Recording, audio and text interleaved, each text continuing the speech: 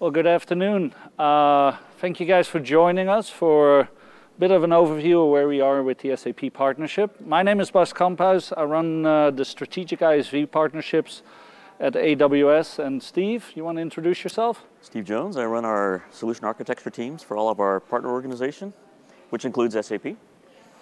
So today we'll talk a little bit about the why, what, and how customers are choosing to rethink, reimagine their SAP environments, right? So let's start with a little bit of a history overview. We've been at this for a while, serving SAP customers, notably probably SAP themselves.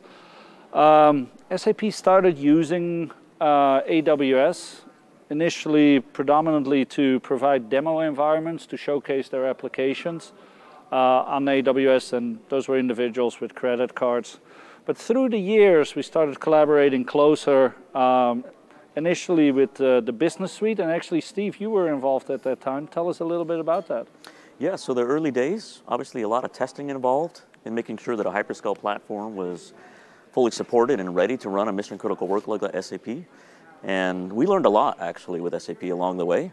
And all of those learnings and early work with customers, we put right back into the platform, which actually led, as you look at the curve here, to us actually building purpose-built infrastructure for SAP workloads, and particularly HANA.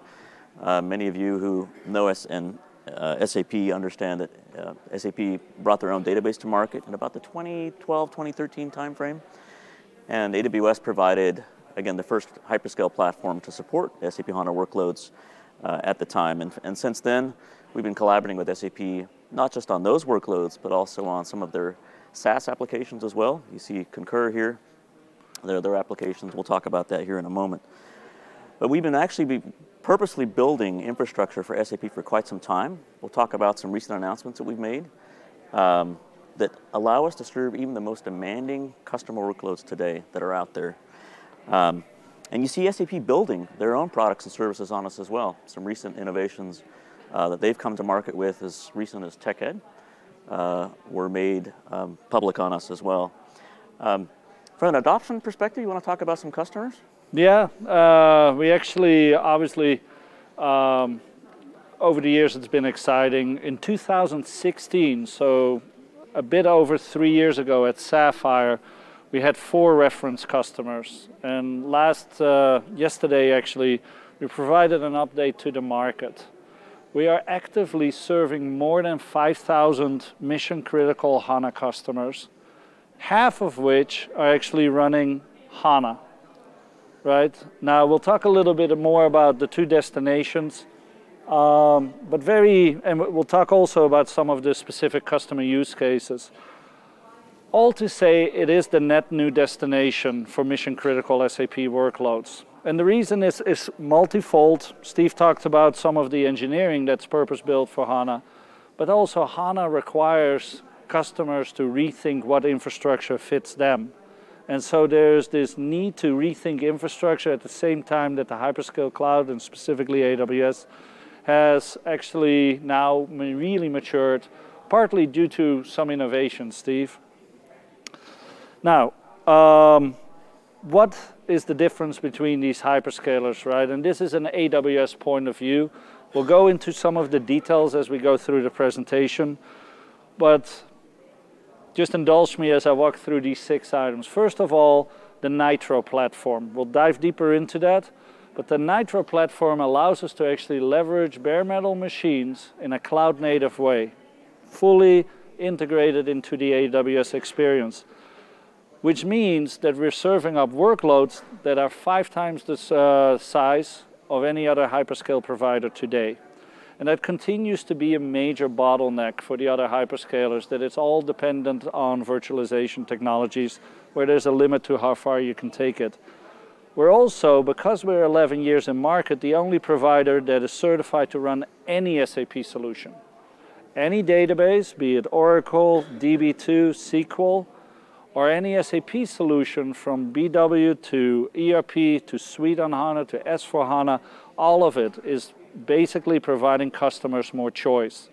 You can actually start with a lift and shift and make up your mind what your next destination is, and know that AWS is certified and supporting that workload together with SAP. Now also in these years, we've been SAP's innovation partner. Steve talked about a little bit about the as-a-service solutions that we're supporting. If you look at a key element in the SAP architecture these days, is Cloud Platform. Cloud Platform is the extension layer that sits on top of the SAP applications. AWS supports 8 times the regions of any other cloud providers, and actually many more services within. Then the partner community, over 250 partners are serving SAP customers daily.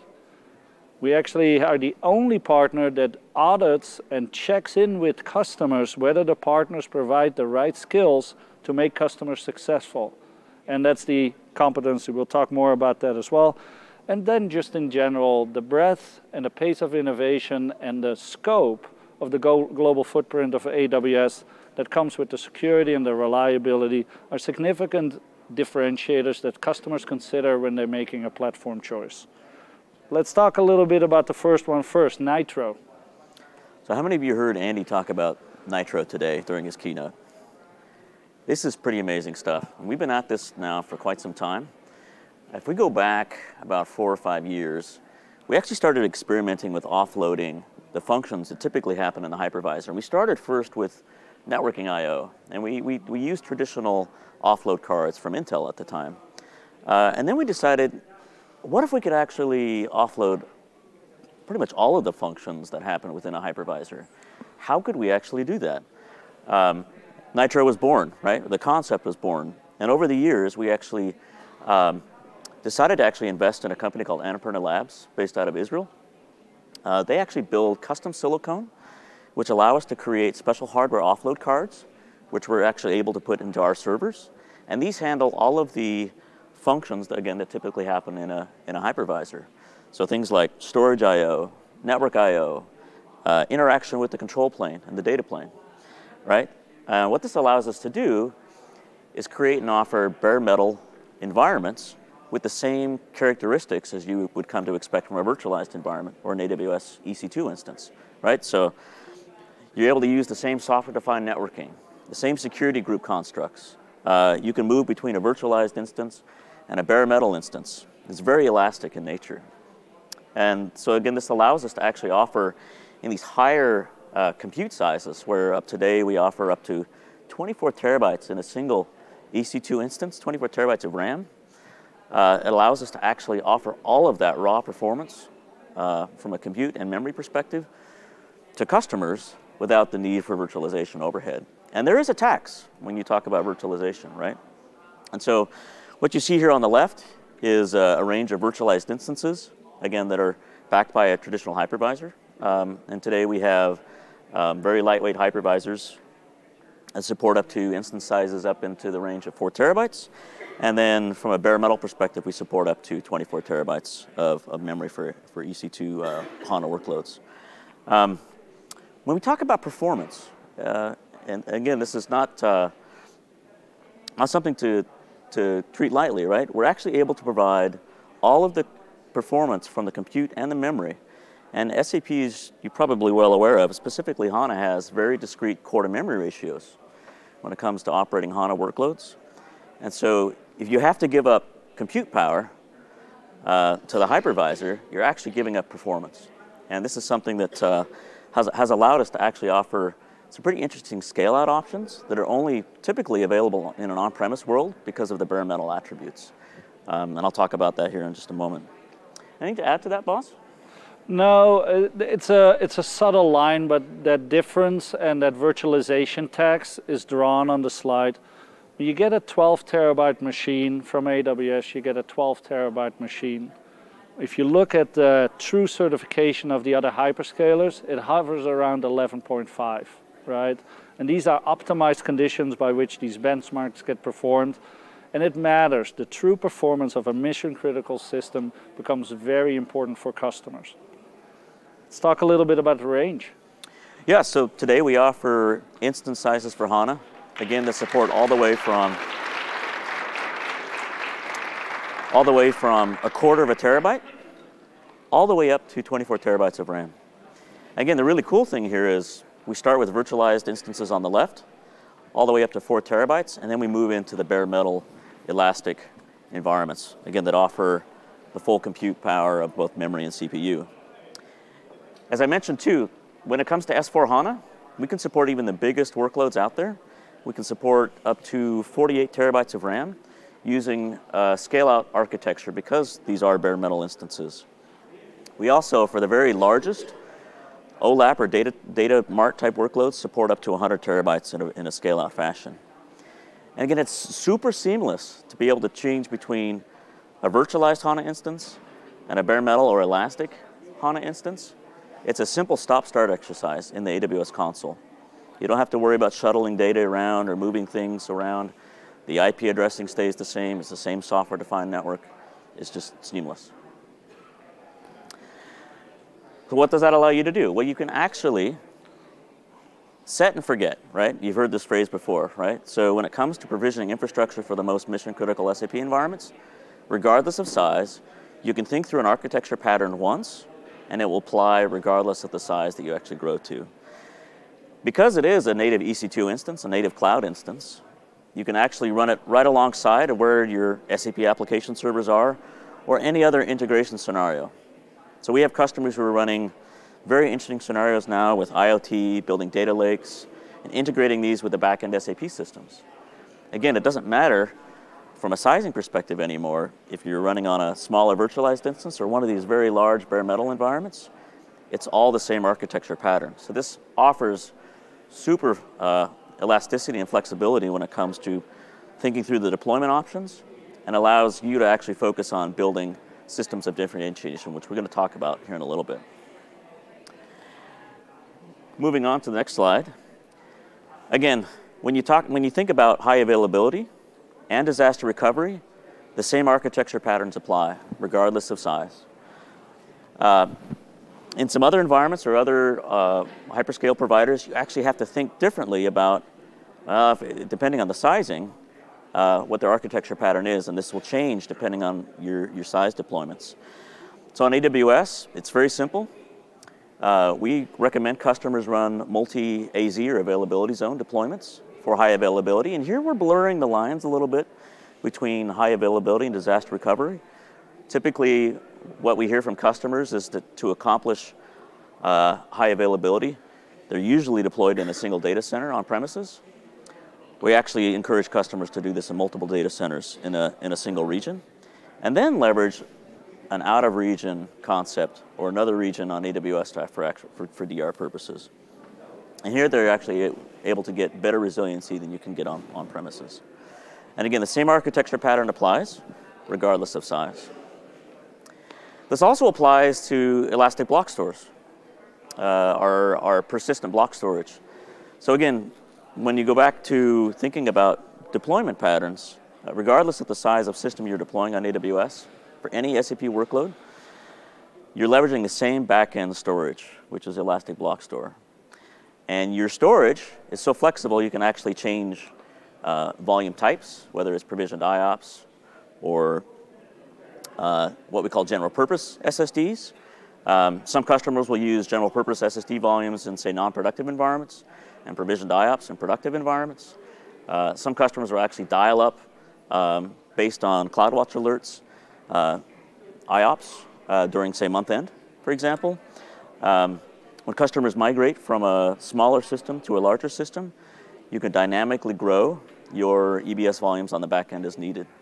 And again, this can be automated such that, I want to say set and forget, but it's almost like that, right? And so you can actually start to focus again on building higher level systems of differentiation over time. And that's really where the value, I think, comes long term. Now, based on that architecture, and by the way, many AWS services around it, we've been working with SAP for years on empowering their cloud offerings as well. So this slide is showing some of the SAP offerings in the cloud, and in yellow, the ones that are exclusively provided on AWS, in white, the ones that we're providing with other partners in the industry. So obviously, I talked a little bit about cloud platform, a key component to actually providing customers a bridge between the services of AWS and the core SAP systems. SaaS solutions like Qualtrics and Concur run on AWS. A super interesting partnership is our partnership with an SAP division called NS2. NS2 provides the SAP environments to customers like the Navy and the Army, which are some of the largest HANA consumers in the industry, which runs ultimately on AWS as well. Now, what we've been releasing at the TechEds in Las Vegas and Barcelona recently is a number of net new SAP as a service offerings that further reduce the complexity with deploying SAP software in an as-a-service model. So HANA Cloud, very interesting. It's actually a containerized version of HANA that we work together on with SAP to provide. Data Warehouse as a service, SAP Analytics Cloud, think about the old Business Objects portfolio actually becoming available in an as-a-service model. And then lastly, very exciting, we co-innovated what we call the data custodian for SAP, specific to AWS, that deals with the security and the visibility of which users are accessing our SAP environments where, the ability to provide actually masking functionality. Imagine in a GDPR European zone, a customer is, or a participant in the SAP functionality is allowed to look up customer address information, but when they're in the US for whatever reason the policy says they can't, we can now actually do that automatically, including even key encryption, right? So lots of good stuff continues to happen there. And it's ultimately grounded in this slide here. The breadth and the depth of the SAP platform at a global scale and the reliability of that platform far supersedes any other cloud provider, and which is actually where AWS has an easier time supporting SAP in their global scope. And so today we're running 2 regions specific to NS2 so that we can help the public sector in the US. And we're running 8 regions for SAP Cloud Platform. Any other cloud provider has either 1 region available or is introducing a 2nd region with 1/5 of the services per region available actually for consumption. So if you look at the new services that are available on these platforms, they're only running on AWS, which provides customers the ultimate choice to say which elements in this portfolio do I actually want to use. Anything to add, Steve? The only thing I'd add here too is that this is where the next generation of innovation is coming from, right? And we'll talk a little bit about building direct and native integrations with SAP systems on AWS. But SAP is also helping customers innovate beyond just what they call the core, right? And SAP Cloud Platform is their strategy for that. And so you can see that SAP themselves are building on AWS to allow customers to build these systems of differentiation that I was talking about. Now then, a little bit tongue-in-cheek, right? What is it actually to be an SAP customer today, a VP of IT infrastructure or a CIO? And why would you actually consider AWS as a destination? One of the reasons is we support all workloads. So what's the state of the market? This is some interesting studies. There's 2 studies combined on this slide. The first one to the left-hand side shows you a recent survey that was conducted by Derek Pryor, who is a great piece of advice for us in the industry. And he did a study talking to the experiences that customers have had with SAP over the last 20 years. A random study, not just IT functions, but also business stakeholders. And they asked the question, did it come in on time? Did it come in on budget? And did it deliver the value that we originally set out to deliver with this SAP implementation? And across all 3 dimensions, the success rate is less than 50%. So that's in people's minds as they consider upgrading an SAP system or investing any further in SAP. The other side of it is SAP really is putting a lot of innovation in the S/4HANA platform. However, it's a fairly disruptive implementation. It's not an upgrade of your current ERP solution. And so ASOC, which presents the North America user group, did a recent study which they published on the adoption rate of S/4HANA, and it's about 4 or 5 years in market. The majority of customers is still thinking about it. Some customers have installed some S/4 implementations, and we certainly are seeing a lot of traction there. But the vast majority of customers is still determining the business case, or doesn't understand why to prioritize it over other IT environments, or just finds it too risky, too costly at this point in time. Now, what's the underlying reason? The underlying reason is that SAP platforms are by definition designed to serve everybody in all their needs. So they're highly valuable for the consistency of process execution and managing managed data through a business process, right? Hire to fire, order to cash, you name it. But the problem with it is that any change needs to actually work for all the consumers of the solution. And so it's a monolith in its design. At the same time, what you've seen on the hyperscale cloud is the traction that microservices has. Small modular components that can actually independently continue to get better, right? And that's what you see on the AWS console. These are microservices, and creating a set of agility and flexibility in how we progress and innovate that platform.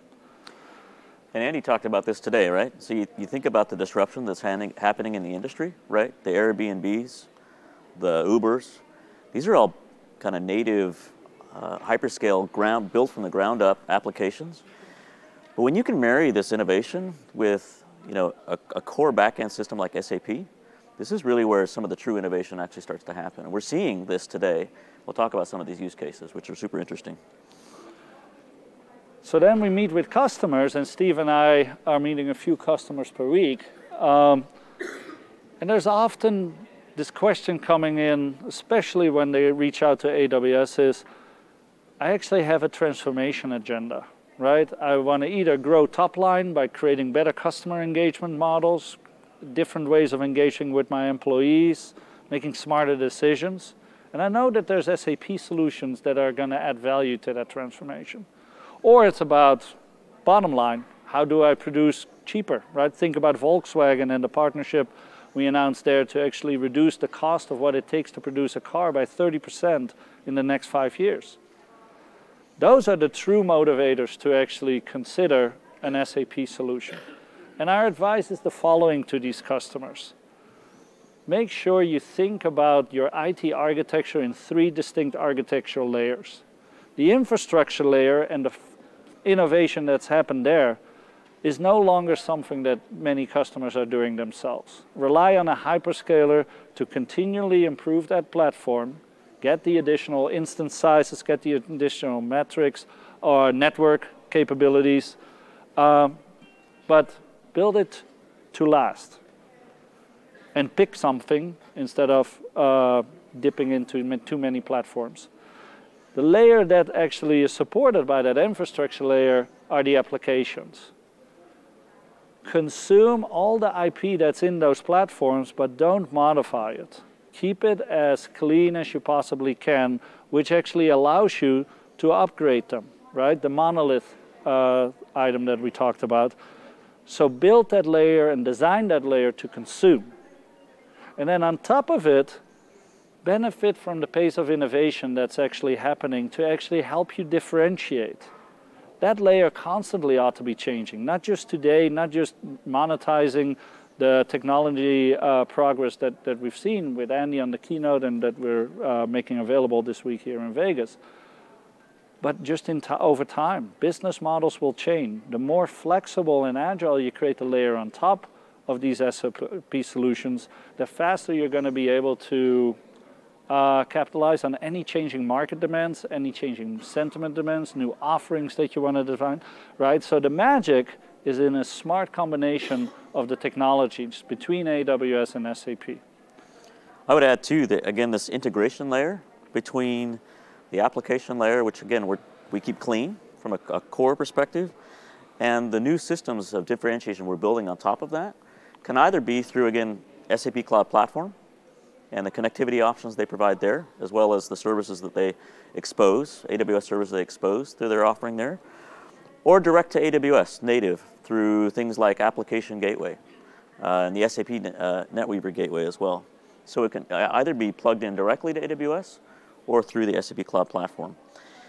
And then again, if you think about the infrastructure, the less you have to worry about changing architecture patterns. Hopefully that's starting to make sense. Is again, you think about it once, and you actually focus on higher level services to actually differentiate. So this is what we kind of, in our partnership with SAP, have started to focus on over the last 2 years, is how do we make it easier to facilitate data flows between these different solutions. And so a month ago in Barcelona, we introduced a reference architecture that specifically helps customers tie these solutions together. And it's grounded in a number of SAP applications, then Cloud Platform as an interoperability layer, and then native AWS services, either in DevOps type solutions as well as infrastructure as a service solutions. And we now have actually design patterns that are starting to emerge. Matter of fact, where I know there's a lot of work going on in making this easier and easier, because we've been serving customers for over 11 years with their SAP workload, we now have significant customers in each of the major industries. And we're seeing something emerge, right? We've actually gone back for the last 18 months to a number of these customers. Think about public sector, where there's some very, very mission critical deployments on AWS.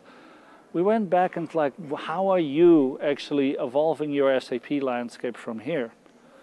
And for public sector, a lot of it is obviously about the security and the compliance of these solutions. And it's all about GovCloud as a specific item that provides a compelling reason to choose AWS. When you look at manufacturing, IoT is hugely impactful. And so what we've done from these customers, especially automotive or Jabil, we met with them last night, we're actually capturing what these customers are doing in terms of solutions that they prioritize and how they are leveraging Greengrass or Lambda serverless functionality or certifications and sovereignty rules in order to come up with reference architectures that can provide a design pattern that could be considered, right? A lot of great work happening here. 13 industries now have actually published roadmaps. Very excited about that, and they're based on actual customer experiences, what customers are doing, what customers provide us back in terms of the priorities that they need from us with our service teams. I'll just add too that one of the most fun things I get to see is the way our customers are actually collaborating with each other too. And we held another customer forum this week here at reInvent, where we heard customers actually interacting on these exact things, like these design patterns that they're actually implementing. And so they're actually learning from each other on actually what it means to build systems like this. And we expect more of this to continue. Again, you see retail examples from customers like Zappos and Uniqlo. Super exciting space to be in, and we think it's much more than just infrastructure now when it relates to SAP environments, right? Customers are actually building new innovative solutions that hook back into these big SAP systems on the back end. So how to get there? How to get there. So there is actually a reality, right? Gartner came up with this stat, which is actually, I think, spot on. Many, many customers have for years opted on a cloud-first strategy. But if you really look where the workloads are going, it's still early days, right? Many systems are staying on-prem for now. And that could be an amortization problem around hardware. More than not, it's a skills gap, which is why we actually really prioritize our partner enablement. And so I talked a little bit about the SAP competency, a specific competency for partners that want to help customers be successful with SAP workloads on AWS. And that partner ecosystem has grown, 250 partners.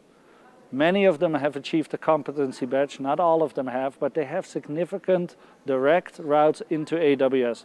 We make sure they're enabled, we make sure they execute well on behalf of customers, and we make sure that we share our design priorities with them, soliciting their feedback and what we need to do next. And then if you look through the categories, right, there's the global system integrators.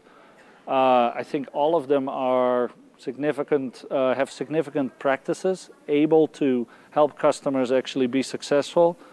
Then we have, in the SI category, a whole different category. Some partners that are born in the cloud, like a Lemongrass, that do nothing but enabling customers with their SAP workload on AWS, and other SI providers that help customers in a local level worldwide.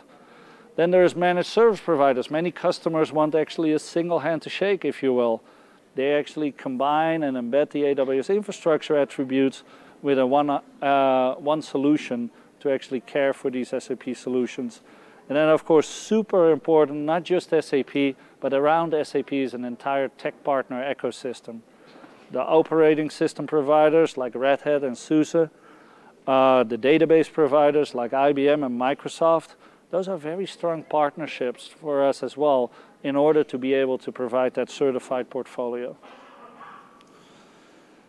Now, what do we see happen over the last couple of years? And we took a look, right? If you ask any SAP person, the priority is to get the customers to move from ECC to S4, because S4 is the platform that the new functionality is.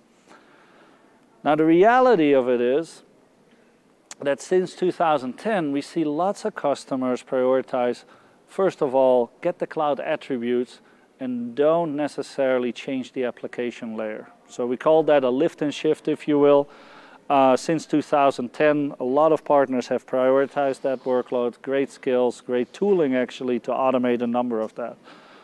What we prioritized with SAP was actually a methodology to not just lift and shift, but also automate the migration from an on-prem Oracle-based ECC solution to an HANA-based solution in Suite on HANA or BW on HANA. We launched it in 2016. We'll talk through some of the customer successes that we had there, but it enabled customers to actually in 48 hours get their on-prem productive data on AWS on a HANA-based system so that they could prove the business case or they could see what breaks, right? We did the same for S4HANA. We actually automated on that same methodology together with SAP, taking an on-prem running productive system and providing a test environment on S4HANA to a customer. It takes a little bit longer because the code mitigation that needs to happen is more invasive, but it provided an experience to actually allow customers to test and see what the impacts would be of that upgrade. Now, what we've seen through the majority of cases, though, is this is the path that emerges as the most frequently used path. Customers lift and shift first to get the agility of the platform that Steve subscribed in terms of right-sizing your environment, cloning an environment, upgrading an environment that you just cloned on the AWS platform. So our advice is to go in a two-step approach to S4 and de-risk it, get the cost out, and get the cloud skills up. Cover that skills gap. Now, once you're on the AWS platform, you can experiment to S4. Or alternatively, what we see many customers do, they're starting to experiment with the new services that are available to them. And this is key. If you can go back there just for a second, Sure. Boss. So this experimentation, again, around these new systems of differentiation, I know I'm using that terminology, but it is real, doesn't require necessarily a migration to S4HANA, as you can see here. We see customers actually innovating and extending an ECC system on Oracle, right? Or an ECC system on DB2, at the same time as they're actually planning out their strategy and migration towards S4HANA in the future, right? And we've done this a couple of times, right, Steve? We have. Across virtually all types of industries, you see a number of experiences that we've had with customers who've migrated some very large systems here. So an online retailer, this was actually Zappos, who had moved an ECC system on Oracle to the AWS platform. We worked with them. This was actually using our FAST methodology that we, together with SAP, put together in 2016. The really interesting thing here is that when it came to actually sizing the target environment, they thought because of the sizing methodology that had occurred within the SAP sizing tool, they needed a 1 terabyte system. So just to be safe, they said, we'll start with 2 terabytes, right? Actually, at the end of the migration, they saw that their database size actually fit into 800 gigabytes or so. So they're actually able to reduce by 50% the infrastructure they thought they were going to have to spend. And this wasn't just one system. As you know, SAP systems, there's lots and lots of systems downstream. So when you talk about reducing overall your infrastructure cost by 50%, that can actually be a big number. We had a multinational consumer goods company here that had a very large BW environment. Source system in Oracle was 25 terabytes. Helped them move to a scale-out BW environment on AWS, 10 terabytes in size in about 42 hours. Again, very rapid, but again, part of this automation work that we put together as part of the fast migration program. Yeah, and so let's talk about some concrete customer examples, right? Del Monte was a great engagement. One of our partners, Accenture, was involved in helping them actually get to S4HANA. And they looked at cloud providers. And they reached out, and we met with Chad, the CIO of Del Monte. It's like, rather than planning and training, why don't we just take one of these SAP environments and experiment with it, right? Ultimately, accelerating the project. They actually were with us at the conference in San Francisco, and saving 35% while implementing an entire project instead of 9 months in 6 months. You were involved in AIG? Yeah, so Dave Owen, CIO of AIG, I had a chance to sit down with him. He actually presented with us at Sapphire last year. So this was super interesting, right? So they bought HANA licenses back in 2012 and sat on them for nearly 4 years, 3 or 4 years, before they actually started implementing HANA. And what actually moved them or motivated them is, again, this fast migration methodology that I talked about, the ability to experience a copy of a number of systems of theirs in rapid fashion to help build that business case really was the vehicle to actually move the whole migration to SAP HANA on AWS along. Not only did they save $8 million from an infrastructure perspective, they actually improved performance from month-end batch by 40% by moving to AWS and to HANA. Engie was another super interesting customer, and the customer is actually with us tomorrow, as well as Jürgen Müller, the CTO of SAP, to talk about why Engie accelerated through AWS and what they discovered in their journey. Super interesting. I was on a Friday afternoon in Paris. The French account team called me. It's like, hey, Engie just reduced their digital transformation to get to 0 carbon exhausting in their industry in 2 years instead of 4 years. They're on an S4 implementation, but they haven't started yet. They're looking for ways to accelerate that program. And so within a day, we met with Engie's CIO and IT leadership. We taught them in a matter of 4 hours on how you actually maintain and architect and secure these SAP environments on AWS. And in 4 days, they chose to do everything in the future with AWS. We're already working on the decarbonization priorities, but now also the SAP systems. And they actually cut the implementation of their S4HANA system in half. So amazing outcome there. Delivery Hero, probably not that familiar here, but it's an online retailer based out of Berlin. It's a startup that actually started from the get-go with AWS and S4HANA. And what was interesting to them is you can start with a 256 gigabyte system and scale and grow as the business has grown exponential for them as well. A great provider of feedback for us as to what we need to prioritize as well. Now then, the different type of category of customers that we see over the last couple of years is customers that want to choose to digital transform their business and happen to have SAP solutions as well. Enel, phenomenal customer, obviously very much impacted by the transformation to smart grids. They actually used our IoT platforms to create and serve customers all over Europe more efficiently. And they ran into a massive SAP estate that actually needed to improve its agility and flexibility to actually support the smart grid evolution. Or Zalando, you were involved with them? Yeah, so a very large retailer in EMEA, using more than 36 services now on AWS to transform and really extend their SAP environments. They're doing some super interesting things specifically around data and analytics, extending kind of the tiering type model of how they actually handle data and data lake strategies with their SAP systems, leveraging things like Redshift in conjunction with BW as well as S3. Super fascinating. And Bose? Bose, well, you guys all have headphones on. They're not Bose, I believe. But if you ever bought a Quiet Comfort 35, for instance, you get the mobile app, right? And the mobile app is actually an AWS powered solution. And they actually did that first and then came into their SAP environment to actually help serve their customers better. Liberty Mutual actually wanted to know what the financial close would be every day. They wanted to do S4, but they also had data lakes to actually integrate and other systems that actually were the front end to customers, right? So they integrated and crossed the bridge there as well. Now, coming to the end of our presentation, and we also will take some questions actually. But what sets AWS apart? First of all, 4 times the size of any HANA environment are supported in a cloud-native way on AWS. There's tons of shenanigans in the industry and it's confusing, but it's completely a self-service platform allowing experimentation, agility, flexibility, and lower TCO, the way you would expect from AWS.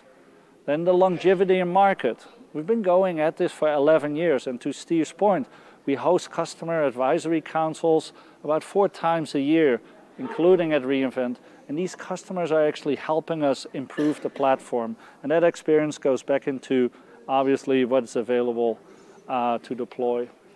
Then when it comes down to not just hosting a system, but actually innovating faster and retiring the technical debt associated with these SAP environments, the amount of services that are available to you, not just today when you think you know what you're going to be doing, but 6 months from now when you're faced with a reality or a new technology that you want to use, 5 times the SAP services that SAP themselves deploys are running on AWS.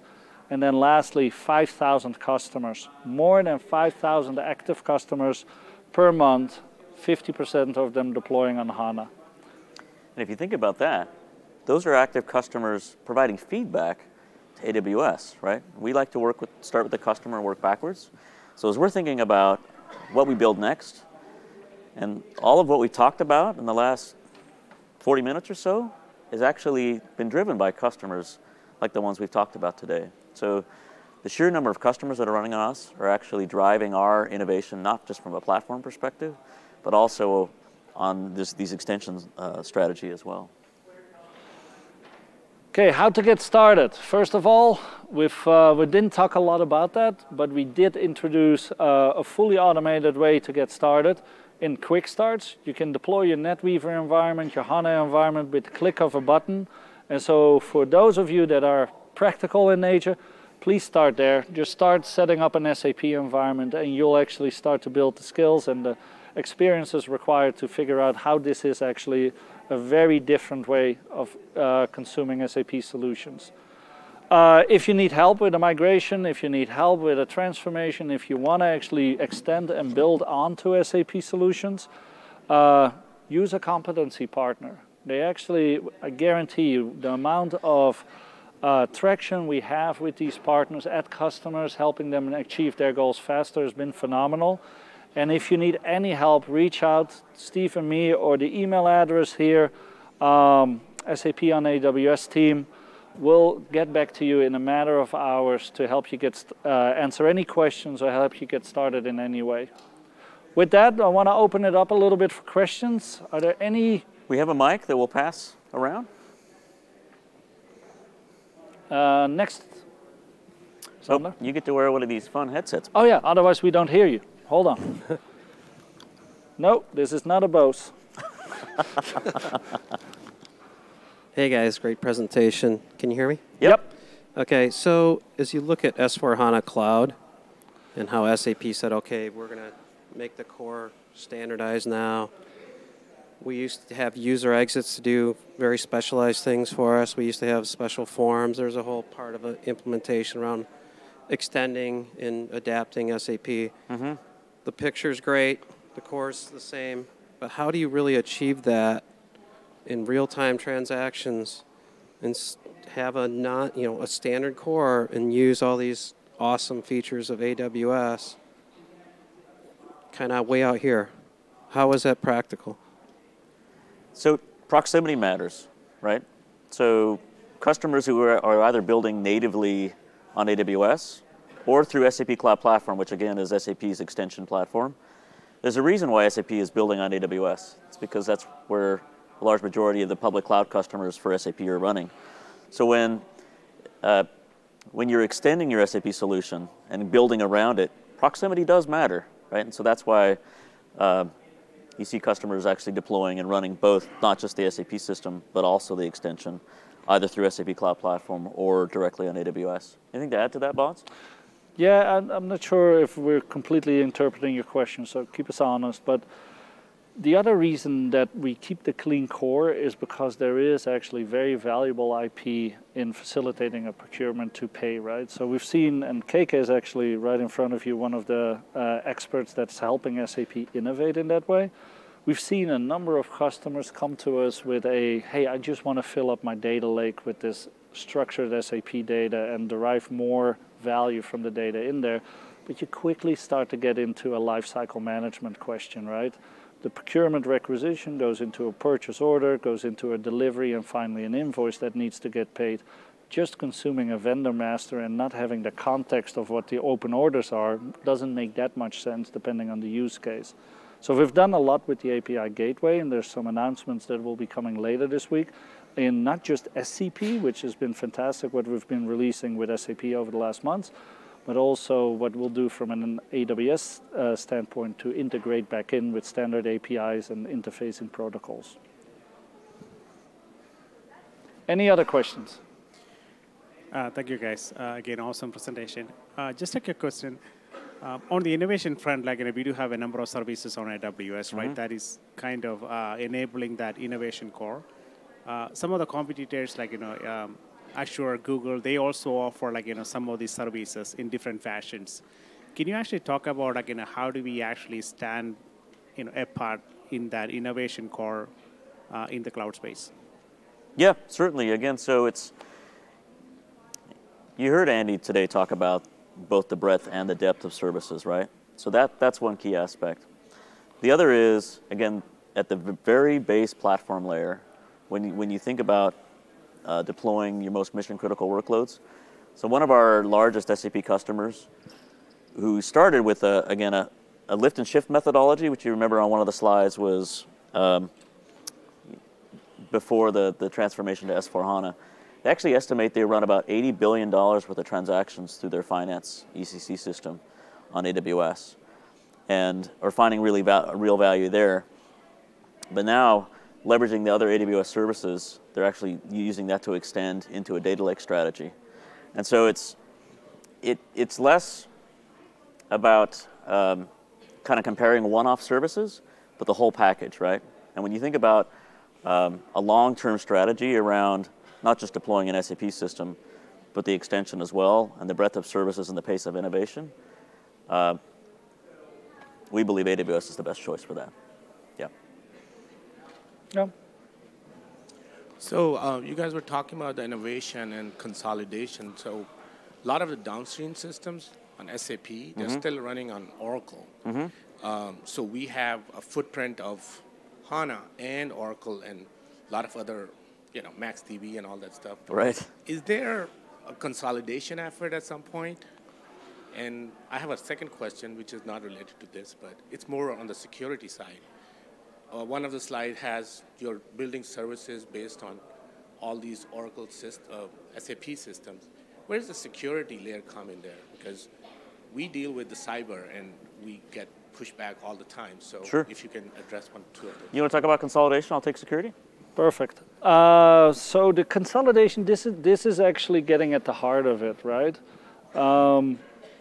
We are supporting Oracle, DB2, SQL very well.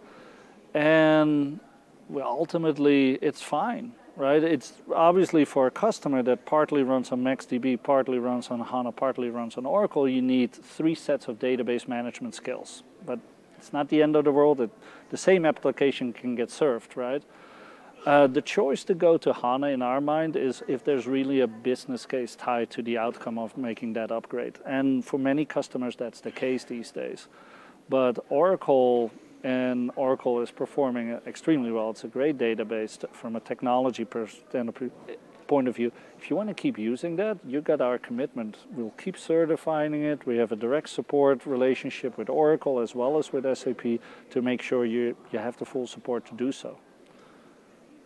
Yeah, so on the security side, so when you think about not just deploying your SAP systems, but also building in with all these other AWS services, the same security concepts apply, regardless of, again, whether you're deploying the system or you're using you're doing the extension scenario. So think about IAM policies.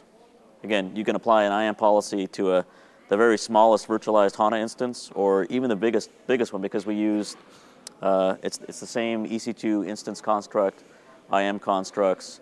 Security groups are the same, so it becomes a little bit, actually quite a bit easier when it comes to actually securing the SAP environments. You can use you can use security services like KMS to actually handle encryption keys and rotate those keys for yourself without having to think about that as well. So, and then we have very large customers, again, across all types of industry segments, including pharma, right? Which you have to keep the chain of custody of ingredients from the very beginning all the way to when it actually makes it to the pharmacy. So we can handle those workloads. We can handle any kind of customer workload. So I hope that answers your question. Any other questions? Yes. It's my second question, but I know you guys actually showed a slide on the SAP customer base, right, which is great. Do you have a view of how many S4 customers we have, and what's the penetration of the S4 market? We don't have a public stat on S4 specifically. We take privacy extremely serious, right? So it's not like we actually monitor the platform for the type of SAP solutions customer deploy. It's a self-service platform. So what we do know is when we're involved in the validation and working directly with the customer or the partner to activate them.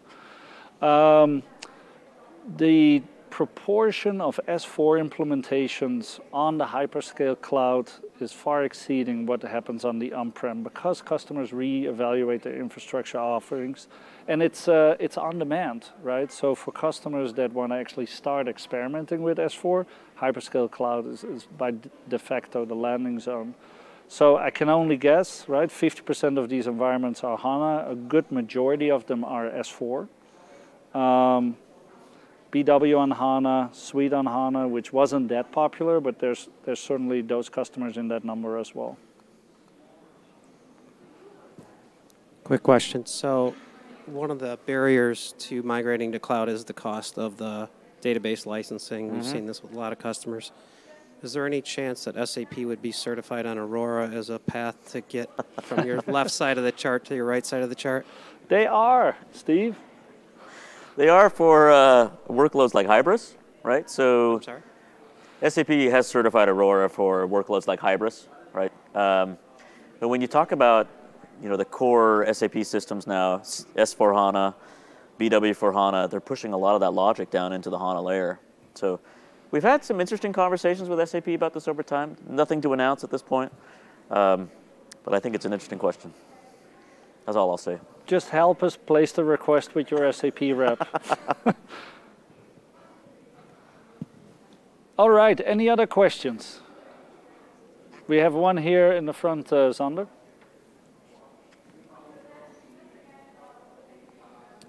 So based on your projection, given that there's 5,000 customers in the last 3 years, Yep. What's the projection for 2020? 2x, 3x? We can't disclose that, but you're certainly in the neighborhood. We don't think, with the 2025 deadline coming, right, and customers are encouraged to adopt HANA so that SAP can help them innovate faster as well. we're over the next 2-3 years, we'll only see the curve go up, is my expectation. The hyperscale cloud offerings, and specifically what we're doing with AWS, is a significant value proposition, right? I don't see what the alternative is that could be more attractive at this stage. So it'll be that.